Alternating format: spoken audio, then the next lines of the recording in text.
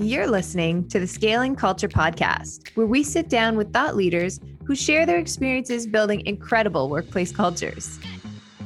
Our guest today is Amy Edmondson, professor of leadership and management at Harvard Business School. Amy has authored multiple books, including her most recent, The Fearless Organization, Creating Psychological Safety in the Workplace for Learning, Innovation, and Growth, which has been translated into 11 languages. Amy has been recognized by Thinkers 50 global ranking of management thinkers since 2011 and recently ranked number 3 in 2019. She also received their Breakthrough Idea Award and Talent Award. In this episode of Scaling Culture, Ron and Amy discuss how to build psychological safety on a team and organizational level, what role psychological safety plays in building a diverse and inclusive environment at work, how to set the stage as a leader for your staff to have a strong answer to the question, why bother? And how to be explicit in asking for feedback and clear that you don't expect your team to have all the answers. Welcome to another episode of the Scaling Culture Podcast. I'm your host, Ron Lovett, and today I'm extremely excited to have Amy Edmondson with us. Amy, how are you? Glad to be here. Yeah, thanks for joining. We appreciate you coming on. We've been following your stuff online, and obviously, you know, with the new book and being out, we thought that the content of that was incredibly timely, especially during a pandemic.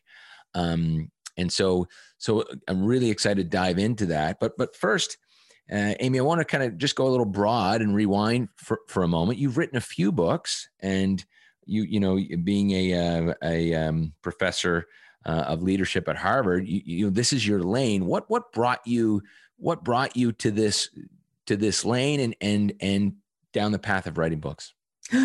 It's a great question.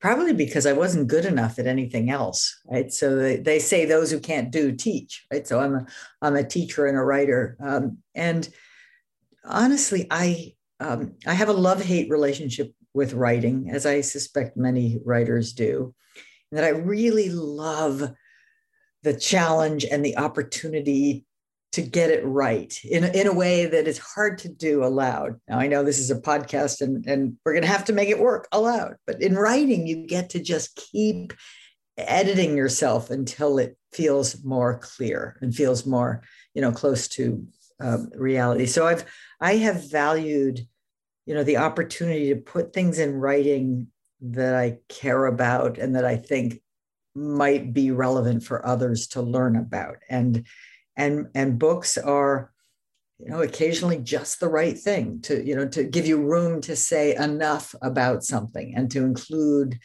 lots of compelling stories along the way, as opposed to articles which are short and tighter and it seems like, you know, there seems to be a big competition with short bursts of videos and blogs, and then a deep learning of get into a book and enjoy the ride. I mean, it's also, I feel like it's a push-pull now. It is. I think it's a real tension. And, you know, for some reason, I decided to count this earlier this week. I have written 20 articles during the pandemic, meaning little digital articles, somewhere between 1,000 and 1,200 words or so. And on the one hand, well, I guess I felt I had something to say, sort of in an urgent, more immediate way that could be published pretty quickly, you know, online in a way that people might find relevant to the moment, right? So that's a little bit satisfying, just sort of get it out there, get it published. But on the other hand, it's unsatisfying because these little short pieces don't have the space to do it justice, you know, to really be clear about what you think. And I think we're in this tension, as you say, between these sort of the short pieces and the short attention span that we all have now, and something wonderful about curling up with a book and just sticking with it and reading it from the beginning to the end. Agreed. I love that. I mean, I thoroughly enjoy, although, you know, Maddie, My assistant was saying the other day, she said, geez, I went through the library and you consistently either read through or you stop at page 70. 70. I don't know why she was like, that's pretty, every one of these is page 70. I don't know. You got pretty far along when you got to 70. Yeah. I'm patient. So you've written many books, but the last one being The Fearless Organization. What drove you was it timing? Why the Fearless Organization? It's actually a little bit of a long story, but I'll try to tell it quickly. When I was a graduate student, I stumbled into the construct of psychological safety quite by accident. I did a study of medical errors, and I didn't expect this. I didn't see it coming. I was just trying to figure out whether better teams made fewer mistakes. And the data at first suggested the opposite, which didn't make any sense. And so I had to sort of try to figure out what was going on. And what I learned was that different teams, even within the same hospital, and this seems to be true in other organizations as well, can have very different interpersonal climate. Okay? The climate for candor, the climate for speaking up. And I thought that was interesting and important, right? The ability to learn as a team is much reduced if you can't speak up candidly, if you can't talk about error. When you say climate, you're saying that I'm assuming saying the safety, the right? Yeah, and I'm using the word climate rather than culture, because culture is a broader, bigger term. An organization has a culture, but a team has a climate, right? And that climate is most certainly shaped by the organization's culture, but not 100% shaped by it, right? We've all been on teams at work that were great, where I really felt I could be myself, or we've been on teams that were places where you would just tiptoe and not be direct, or maybe sit quietly while others said things. And that difference, so I'll call that interpersonal climate. And later, I used the term psychological safety to describe it. It's not necessarily the perfect term, but that's been the term now that's been adopted for the last 20 some years. So I'd been studying this for a long time, but my real interest was learning, was teamwork, was how to help organizations thrive, adapt, learn, innovate in a changing world. But that was the real interest. And this notion of psychological safety, or the climate for candor, is one of many things that is important to me and others in this broader quest. But something happened in 2016, which then led me to say, okay, I guess I should write this book. And that something was a research study at Google called Project Aristotle. And Google, a PhD psychologist named Julia Rosofsky led that study. It took place over a few years. And the research question was, what explains differences in team performance? And the answer they came to, not with my help, I had nothing to do with this. Oh, come on. Truly, well, except that they used my measure, but not, unbeknownst to me. The answer they came to was that psychological safety was the critical factor. It was the factor that explained more of the variance in performance than any other. Right? So that was a surprise to them, and that led a very good writer, a New York Times reporter. I'm sorry. This is why it's good that we are. What's his name? Yeah, I think I know. It's like at the tip of my tongue, literally. Yeah. Anyways, he's a wonderful writer. Anyway, so that led to a New York Times magazine article that was widely read in February of 2016, called "What Google Learned from Its Quest to Build the Perfect Team." Long and beautifully told story that ultimately, to my surprise, came to the conclusion that psychological safety was the critical factor. And then in the aftermath of that article, there was a lot of energy online, a lot of digital articles coming out about psychological safety, and many of them referred to Google's idea of psychological safety or Google's discovery of psychological safety. So on the one hand, that was just thrilling to me to see everybody talking about this thing I've been studying for a long time. And certainly the New York Times article and Google gave credit to my research.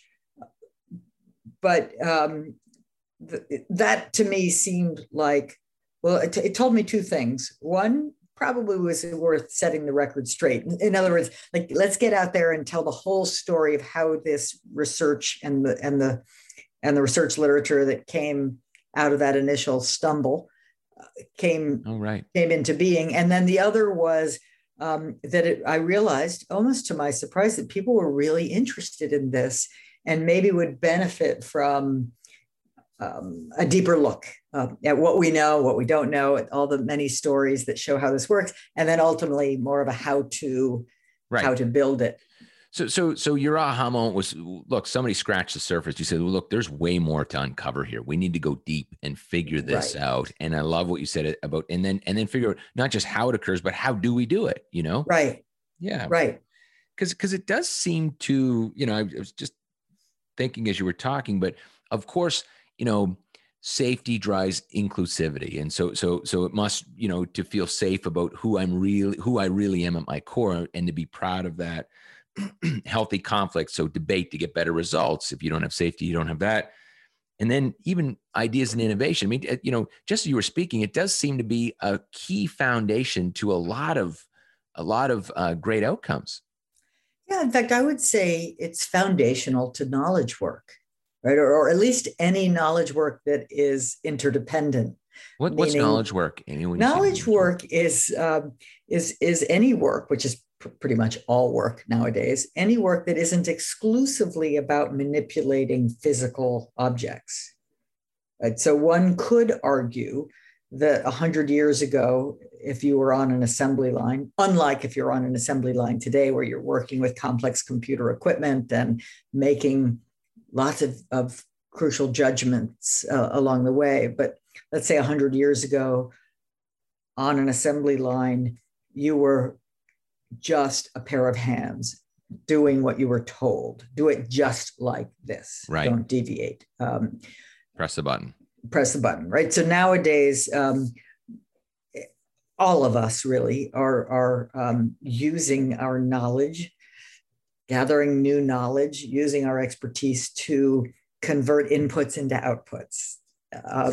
And some of us, let's say we started this with the discussion of writing a book. A certain portion of writing a book is very lonely.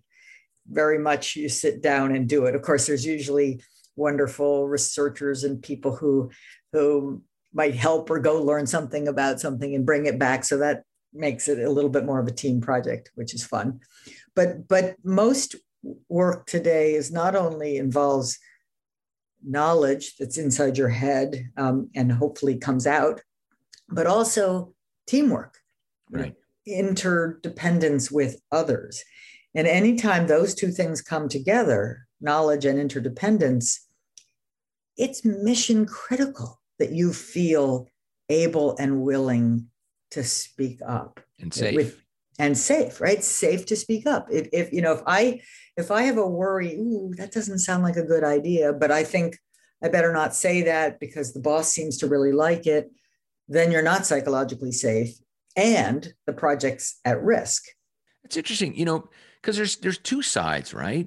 And when I say that, I think back, so I used to own a private security company, and one of the challenges when we were doing security at nightclubs and bars was when you finally had to approach someone, when it wasn't, the conversation didn't work and you had to then remove them. And so what I would train our folks is you need to treat that person like your best friend, like you're talking to your best friend, because the pivot to, okay, the idea that you might have to leave, you're not going to leave, and now I actually have to do something physical, what would happen is they would go from 0 to 100. 0 to 100, they'd tackle the person down sometimes because they were so uncomfortable with this. And so what I was referring to is so even if we create and I want to dive deeper into how do we do that, But the other side, did that come up in the research of like someone who typically was never came from an environment where they couldn't speak up, and now they're going to, but they do it in a very like boom, direct manner that doesn't land well because they're so uncomfortable or not? Yeah, absolutely. It's as if it's a muscle that needs to be strengthened by frequent use. And so, when we are habitually, just slightly outside the comfort zone, like I'm not sure if this is okay to say, but I'm going to say it, right? And you say it, then. And guess what? Nothing horrible happened as a result. So you learn, oh, not so bad, right? And then you'll go a little further next time. But I think you're right. If things are bottled up and I couldn't possibly speak up to contradict or to add my 2 cents or whatever, and then all of a sudden there's a day where I can't stand it any longer, or the team seems to be about to do something so egregious that I have to speak up, and I might do it so badly that no one will listen. Or they've joined a new organization, right? I mean, I feel like in our organization, we bring people that have built habits where that wasn't a safe place to do. And then they come in and there has to be this sense of trust before they go there. And they're very cautious, even though we've said it, even though we've talked about it. To the first step, it's like touching the stove. Wow, I didn't get burned. Wow, I didn't get burned, right? Yeah, the bottom line is cautious. People are more cautious than is optimal in the knowledge economy. Right? So we are naturally cautious. Like we're always going to wait and see. We're always going to hold back rather than take risks, unless. Now, what's the unless? Well, unless we really care about the product, or unless we really care about our team, or unless we're 100% certain that what we're about to say is going to be applauded. So think about the conditions that are present when you do speak up, and it's usually going to be one of those, right? You're either absolutely confident that what you have to say is super valuable and others will think so too, or you're not, but you care so much about the product or the process or whatever that you'll do it anyway. Right. But the thing to really internalize, I think, for at all levels and for all people who work, is that the default state is overly cautious, right? Overly cautious in terms, not necessarily in terms of decisions you make, but in terms of speaking communication, up. Right? Yeah, Your communication, the human default communication is, I'm going to be cautious. I'm going to wait and see, right? Yep. I'm just going to, let someone else speak up. Let someone else speak up, and then I'll chime in if they're heading in the direction I was going to. But if they're heading in a direction that I think is wrong-headed, now I'm even in a worse spot, because now I'm even less likely to speak up. Interesting. So let's validate, bring us down quickly the path of what did the research show from a results? Was it black and white all day long? This worked. Here were some of the results. And then let's get to, how do you do that? How do you create it? Well, I guess I would never want to say something's black and white, because it's not dichotomous. It's a complex, linear. There are levels of psychological safety. There's super low, terrible, and super high, fantastic, and everything in between. But in a nutshell, the research says in teams, work groups, even organizations, but most of the work has been done at the team level. The higher psychological safety means more learning behaviors, more speaking up, more asking for help, more sharing ideas, and more high performance, right? So the research basically in a nutshell says that psychological safety is a darn good predictor of team performance. And is that why you use the term the fearless? Is that why you use the word fearless? Because it wasn't seen as like that. You need to be fearless to innovate, to speak up. And that's a strong, powerful word. It is. And it's also got two meanings. One meaning is that we try to create an environment that's not full of fear, right? An environment where we've done our very best to take interpersonal fear out of the mix so that we can be ourselves. We I can never feel thought about that. including. That's great. And then the other meaning is, of course, you must act in a fearless way, even when it doesn't seem easy, right? I've got to be courageous. I've got to be fearless. That's really funny. That's great. I love that. And so, okay, so let's talk about that now. For those that are listening, they're saying like, where do I start? I don't know whether I've acquired this company. I've got bad behaviors. I've got this. I haven't designed my culture. I'm heading down the path, or I've got this team that I need to bring this out. And is there a starting point? What's the starting point? Well, I like to think, maybe I'm a very simple thinker. So I like to think of it as sort of before, during, and after. But that doesn't mean before you start the company and after you close it down. It means almost every day, every interaction itself has a little bit of a before, during, and after aspect to it.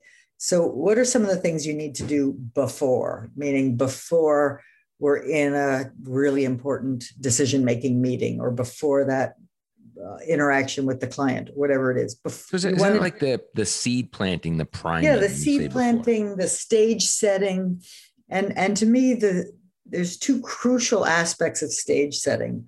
One is just always making sure that people are aware of and excited about the shared purpose.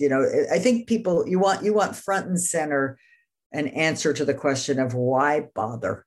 Why should I get out of bed in the morning and come to work and put my effort into doing a good job? And you could say, well, that's what your paycheck is for. That's not a very powerful motivator, as we all know. There's lots of options for paychecks. Lots of options for paychecks. And I'm probably going to get my paycheck whether I sort of mail it in today or really give it my all. And so, and this isn't my work, but lots and lots of work says the power of purpose. It says that when you believe that what we're doing, whether it's taking care of patients or developing new software, matters, you're going to be your heart's more in it. Your heart and mind are more in it, right? So purpose, but that's it should be a routine, a habit.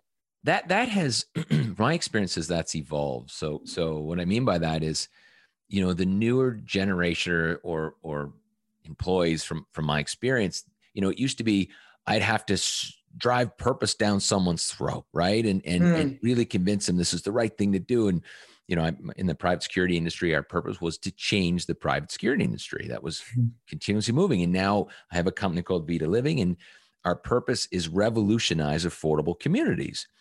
And so the evolution for this was me really like beating the drum to now, one of our latest employees, Kayla, who joined, she really grilled me about like, are you guys living that? Tell me more. I really need to understand that. I mean, there is this movement where companies really need to be accountable to deliver on not, this can't be smoke and mirrors. One, it better be strong, and you better be delivering or working towards that. I think there's this new pressure, which I think is good.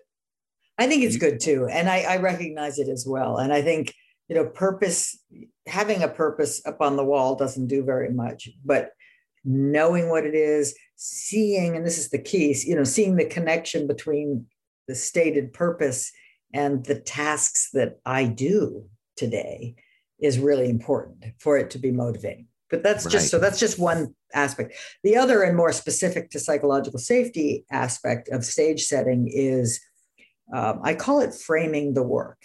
And what I mean is be explicit that the work that lies ahead is challenging and full of uncertainty.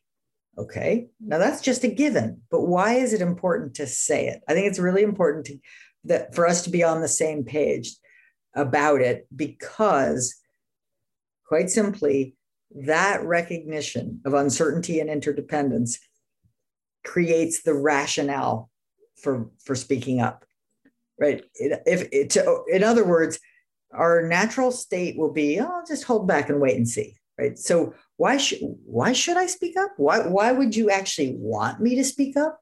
Well, I want you to speak up because we don't actually know what's going to happen next. We don't really know what the customers want.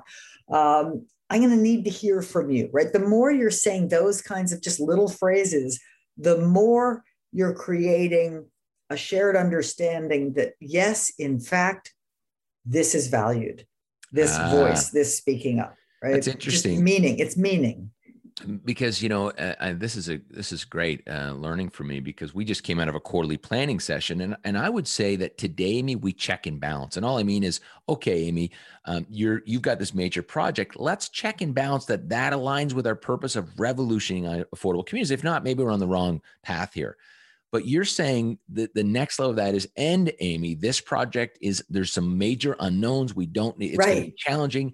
You need to speak up, ask questions, ask for help. So you're just saying, set that tone, make sure that they know, like, yes, this is a big project. It is unknown. So setting the grounds for, this is going to be a difficult role. There's going to be tons of unknown. I love that. Yeah. And also it's like you're setting the mindset of a scientist. I mean, quite truly, no one's ever done a project quite like this before, right? Maybe they've done things similar, but this is really, by definition, we're pioneers in a new domain, right? This is new territory. And anytime you feel yourself as a pioneer in new territory, you're in a discovery process. And if you're in a discovery process, you're someone who had better be speaking up with the data that you see along the way, right? So you're kind of asking people to put on their scientist hat, not their, mere order taker, order giver hat. Right. So you're just framing the work as a journey of discovery and creativity and detection and correction, rather than as mere execution. Because I think we have a default frame, which is just get it done, hit your KPIs, see you later. You're right. Yeah, that's very interesting. I think that's a great planting the seed, setting the foundation. I love that. I think that's a great strategy. I love that. Yeah. So the during is simple, right? This is the simplest one of all, which is just be explicit in inviting voice. What does that really mean? That means ask good questions, right? Just routinely get in the habit. We're very much in the habit of making statements as adults. We're less in the habit of asking questions. Now, you're asking questions right now because you're in a particular role of interviewer, where that's quite literally the job.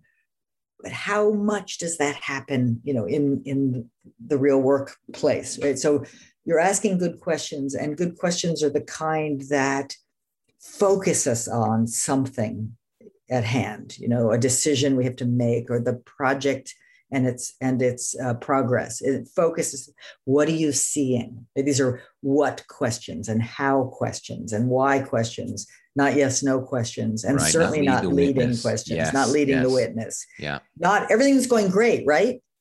Oh yeah, yes, boss. There you go. Right. But hey, what are you seeing? What surprises? What are you learning? What are you struggling with? Right. Those kinds of questions. I love the word what surprises, right? Because that's an interesting word. What surprises? What are you seeing that's interesting? That is going to drive conversation. That also says, I'm interested in what you've got. Like, let's have fun with this, right? Right. If you were surprised, I'll probably be surprised too. And so I get to learn from you. And it also, it's a pretty high hurdle in a way, because what it's saying is, I respect you enough to assume you're paying attention. And if you're paying attention, you're going to see stuff you didn't expect, because we live in a constantly, changing, interesting world. And I would argue that 90% of companies today, that follow-up after project is, Amy, how you doing? Are you hitting your targets? You need any help? Okay, bye. Binary. Yeah. Right? Yeah. And the answer to, do you need any help, always seems to be no. Like, it's implied, no, I'm a good employee, I don't need help. Nothing could be further from the truth, right? Today's good employees are the ones who recognize, they're smart enough to recognize, I need help. Like, I'm not a, fill in the blank expert on this. Yeah. And so so much of the work today is interdisciplinary, and most people have their expertise, but they don't have omni expertise. So they need others. I love that. Okay. So let's keep going. I love this. Okay. So then the third thing, which is the after, which isn't really after, it's more in the moment. In in any workplace, there will be surprises like we were just talking. And guess what? Some of them aren't happy surprises, right? Some of them are what we would label bad news. The customer turned us down. The new technology didn't work. And so the discipline here is one of training yourself to pause, take a breath, and have what I call a productive response. And a productive response, especially to bad news, is one that has two features. It's appreciative and forward-looking. So appreciative means something like, oh, thanks for that clear line of sight, right? It's not good news. You don't say, oh, wonderful news, Ron. It's not wonderful, right? That would be silly and fake. It's thanks for sharing. Thanks for sharing. Like, thanks for calling. Thanks for letting me know, which is a genuine statement, right? It's always better, even though it's not fun, it's better to know, and it's better to know now. And then forward-looking means resist, at least for the moment, the temptation to say something like, how the heck did that happen? But sorry, I want to rewind too. You said, because I think this is important, and maybe it's not. Yeah. Is letting me know now. Yeah. You said now. Now. Yeah. Right, now, meaning bad news never ages well. Yeah, that's great. You know, and oftentimes, have you ever heard the phrase, of course you have, we all have, don't come to me with problems, come to me with solutions. Now, it's well-meaning, right? It's well-meaning because it says, be constructive, be proactive, use your head, love that. But what it really says, what it signals is, don't come to me with problems. Oh, you're right. Right. And especially don't come to me with problems until you've worked out what you're going to do about it. That's such bad advice because we as human beings are good problem detectors.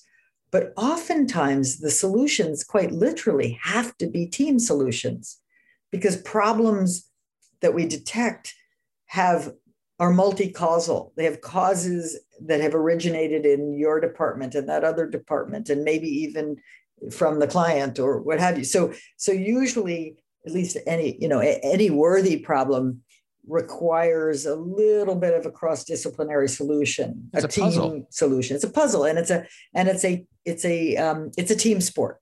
So when you say, "Don't come to me with problems, come to me with solutions," in a sense, you're putting people in a bind because the solution cannot be developed until you have the authority or the opportunity to pull people together to take a look at it. So I love that, but I'm going to drop that because and I love, there's the, if it's not broken, don't fix it. I say, if it's not broken, break it, put it back together better than you found it. But what's the new statement of that? Because I'm going to drop that from my vocabulary. Great. So it's come to me with problems and we'll work together on how to solve it. And it's, it's thank you. I love this one. Thank you for that clear line of sight, right? And the forward-looking part is, how can I help? What do you need? Who should be convened for this, right? So it's the discipline to look forward is really important because, fundamentally, our first obligation is to create value and to figure it out. And that's an exciting opportunity. I'm a big believer in the after action review, a big believer in the post-mortem. Let's figure out what went wrong and why, but it shouldn't be the very first instinct. The first instinct should be, great, what do we do now? Like, let's move forward. And then of course we'll take the time to sort of learn from the mistake as best we can. I like that. I was wondering if there was a balance of, do your best, but if you're stuck, come or something. Oh yeah. No, right? I like that. Definitely always do your best, but always, reach out. It doesn't have to be to the boss, it could be to others. Just maybe the most important line would be problem solving is a team sport. Problem solving is a team sport, because that's where I think too many people wrestle painfully and privately with what am I going to do next? When for problems, there's some problems that are just your own, and sure, you gotta figure it out. But an awful lot of problems would be shorter and better solved by openness and invitation. It's interesting. I, as you were talking, I'm just trying to think of how we deal with some of the stuff. And sometimes I feel, and I agree 100% with what you're saying, but of course I go back to the old me where I solved everyone's problem and they didn't grow. And I was way too on the other side. Right. And so now I kind of say, look, Amy, or whoever this is, exhaust your resources, talk to the team, and then if you're still stuck, I'm happy to help, Yeah. No, I don't want to. Great. Such a good clarification, because I'm not advocating micromanagement or all problems, all problems come to you and you with your great genius will, solve them. But I'm advocating just simply for a far more open dialogue than we usually have. I mean, that we're less tied up in knots, that we're just more honest. It's like, oh yeah, just so you know, get this, serious issue with this customer over here. We're on it, but you don't want, here's another one that I don't love. Managers who say, I don't want any surprises. On the one hand, I get that, right? What they're trying to say is, open. But what they may be saying is bad news isn't welcome around here.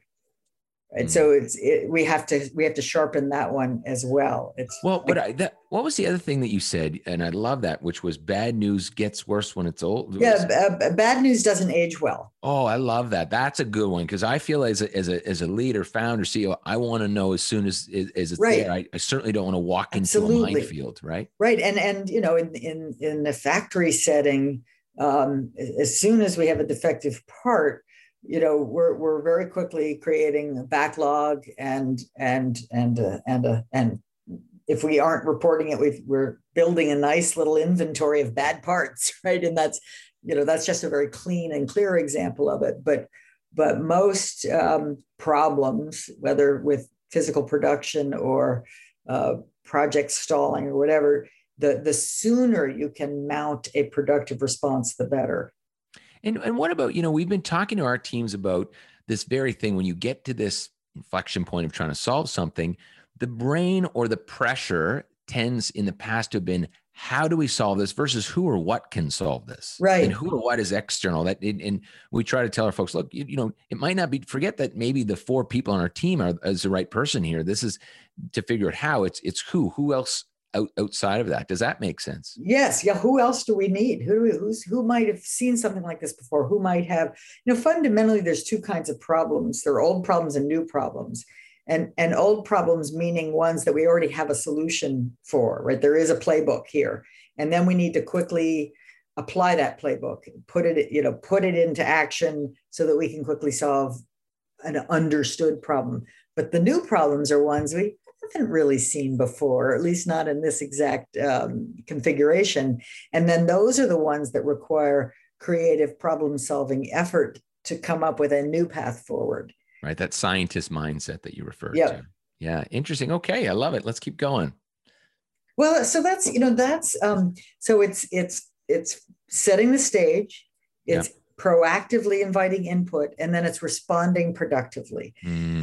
Those are both, that's both a framework of actions that kind of can be categorized into those buckets, but it's also habits of mind. It's a habit of mind that I do think is a more scientific habit of mind.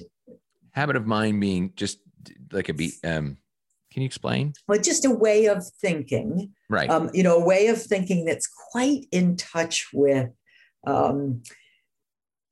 the reality of knowing some things, but not knowing other things. So it's a habit of mind that says, wow, here I have my expertise, I have my accomplishments, and I'm about to launch something I've never done before, at least not in this exact configuration. Like, never mistake a new project for last year's project, just this new year. It's not. It's going to be different. So it's a sort of humility about what lies ahead.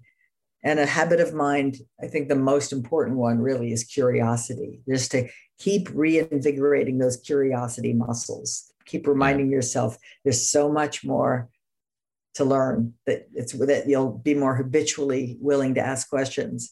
And then responding productively is really having the empathy. I liked your best friend metaphor that you used earlier. So that having, in a sense, the empathy to appreciate that any other person in an interaction with you is also, a person, a real person with thoughts and feelings that needs the respect and care. Yeah. Maybe struggling, may not, maybe acting like a real jerk, who knows, but they're someone's best friend. And just to be treating others as humans, as the way you'd want to be treated yourself, even if they've operated outside the boundaries, then you say so. This isn't about being nice to everybody. It's like when your security experience, when you get to that point where someone has to be asked to leave the premises, you do it firmly. You don't say, oh, no, it's okay, you can stay, I like you. You're firm, you've drawn the line, but you do that with as much respect and empathy as you can possibly muster. Yeah, that's interesting. And we always, not to get off topic, but the strategy was always to give someone the choice. So i.e., look, right. If we have to remove you, you're choosing for us to remove you versus that's right. walking out of your own. That's right. Giving them the autonomy. Right. It's like, your kid, do you want to eat your peas with a spoon or a fork? Right. Right. You're going to eat those peas, right? That's the underlying message, but the choice feels good. Humans do like choice. So the other thing I'll just say, in addition to these sort of habits of mind, is putting in place and using structures and systems. Like, for example, what's a structure for getting more input might be a focus group. That might be employees, that might be customers, but sometimes just having an explicit forum that is designed to elicit thoughts can go a long way. You might do something like that mid-project. You might do something like that routinely just to get the temperature. So Amy, I'm curious if this checks that box. So in our organization, we would have a monthly strategic meeting where we encourage folks to come with a challenge that they're faced, i.e. a bottleneck in front of them for their own job, or something they're seeing that's falling through the cracks, or an opportunity with the company. But we really want to drive those conversations, and then we'll triage and say, we've got an hour, let's deal with that as a group. We'll kind of pick of which has the biggest impact on an individual or company, and boom, we collaborate around that. That's perfect. Yep, that's a perfect example. What do you call it? It's a monthly strategic meeting. So it's a monthly strategic meeting, which doesn't immediately to you, to your team, that conveys a certain thing, but those particular sort of guidelines are important too. So you've got the name, you've got the routine, and then you've got these, like, you bring an X or a Y, right? You bring an open question, a roadblock, an observation, a puzzle, whatever. So that would be a beautiful illustration of a structure. So what you're saying, we should rename that, maybe, just so no. The name is fine. Okay. I mean, I would say you would rename it if people had the wrong impression of what that was for. Got it. Right. Yeah. But given you've clarified what it's for, then it's going to work. Yeah. Like if I just said I walked into some random company later today and said, you're going to have a monthly strategy meeting. And they said, okay, yeah, we'll do it. That wouldn't instantly say, this is the kind of meeting where we want you to bring, of course, your wild worries. And maybe that's something for us to think about. I mean, we're still, I would say, fairly small and nimble. And so that happens in onboarding, where you understand the communication rhythms and the why behind these meetings and the expected outcomes potentially and what happens there. But as we grow, we might want to revisit that. That's a good point. Yeah, but I love, you've said some magic words there, the rhythm, the routines, just putting in place those kinds of routines and rhythms that keep us habitually learning together is really important, as opposed to just assuming, when people have something to say, they'll say it. Yeah. Not a good assumption. So this is awesome. And look, I've learned a ton myself. I really have enjoyed this. What else have we not talked about that you thought, in closing, that maybe the listeners would get lots of value from? Is there another key point in the book or thing that you've been working on lately that you'd like to share? Well, let's see. One of the things I've been working on lately, and I only touch on it a tiny bit in the book in the last chapter, is the intersection of psychological safety with diversity and inclusion. And and clearly there's a strong relationship, right? This is a Absolutely. really important topic and a very timely one. So um, the way that I'm increasingly articulating this is diversity is a lever that you can pull if you want to, right? You can deliberately hire a more diverse workforce on whatever dimensions that are important to you and your company. But do not assume that by pulling that lever, you have automatically created inclusion. You haven't, right? And inclusion can be defined as in two ways. One is actually having a seat at the table, where relevant decisions get made, where the voices matter, and two is feeling included. Feeling that someone in my Safe. Group is included, is safe, yes. and and is just has a perfect right to be here, right? And so the first one you can do, reasonably directly. The second one you have to work at, and psychological safety plays a vital role, right? I would say that the journey from diversity to actual inclusion is enabled by, if not utterly dependent on, building a climate of psychological safety for candor, for voice. Right. Yeah. So our second book, we wrote Outrageous Empowerment. We've got Scaling Culture coming out in the next quarter. And one of our titles is Diversity Does Not Equal Inclusion, which is really there you go. What you said. Yeah. And so it's just using those same, or like, is it using some of the same techniques we talked about earlier to get there? Is there anything new that has been brought in? But more explicitly, I mean, you might say things like, we need a diversity of voices. And, I generally, that generally refers to perspectives, expertise, backgrounds. But I believe, in order to make a good decision on this issue, we are dependent on hearing from all of you, right? Let's just say that's just a sort of, again, that's a framing statement. And then I get to go one step further. I get to say, Ron, what's on your mind? Maddie, what experiences have you had that might speak to this? And it's okay to pass, but usually when I've given, a direct invitation through a good question to someone, they'll happily speak up. It feels awkward not to.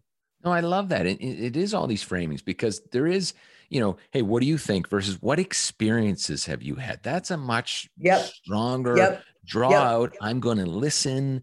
I love that. And, the one thing, Amy, I don't know if we touched on, which really I think is also an outcome of psychological safety, is buy-in, right? Because if I didn't get to answer that question of my experience with this is X, right? Is buy-in, because then I didn't go home and tell my spouse, there's Amy again. I don't agree with anything she says. Right. But I didn't speak up. Yeah, no, absolutely. In fact, there is research on this, not mine, but there is research that says if you have felt included, if you felt your voice was included in the process, even when the decision is made in a way that's counter to what you believed was the better decision, you will still have more buy-in, more willingness to execute because you believe that the process was fair, the process was good.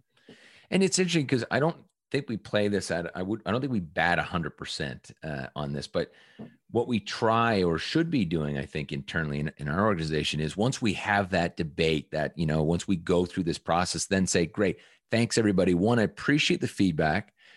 Here's the decision based on, and actually there's a pre piece there, but here's where we're going to head. And thank you for that. And are we all in? We're all in.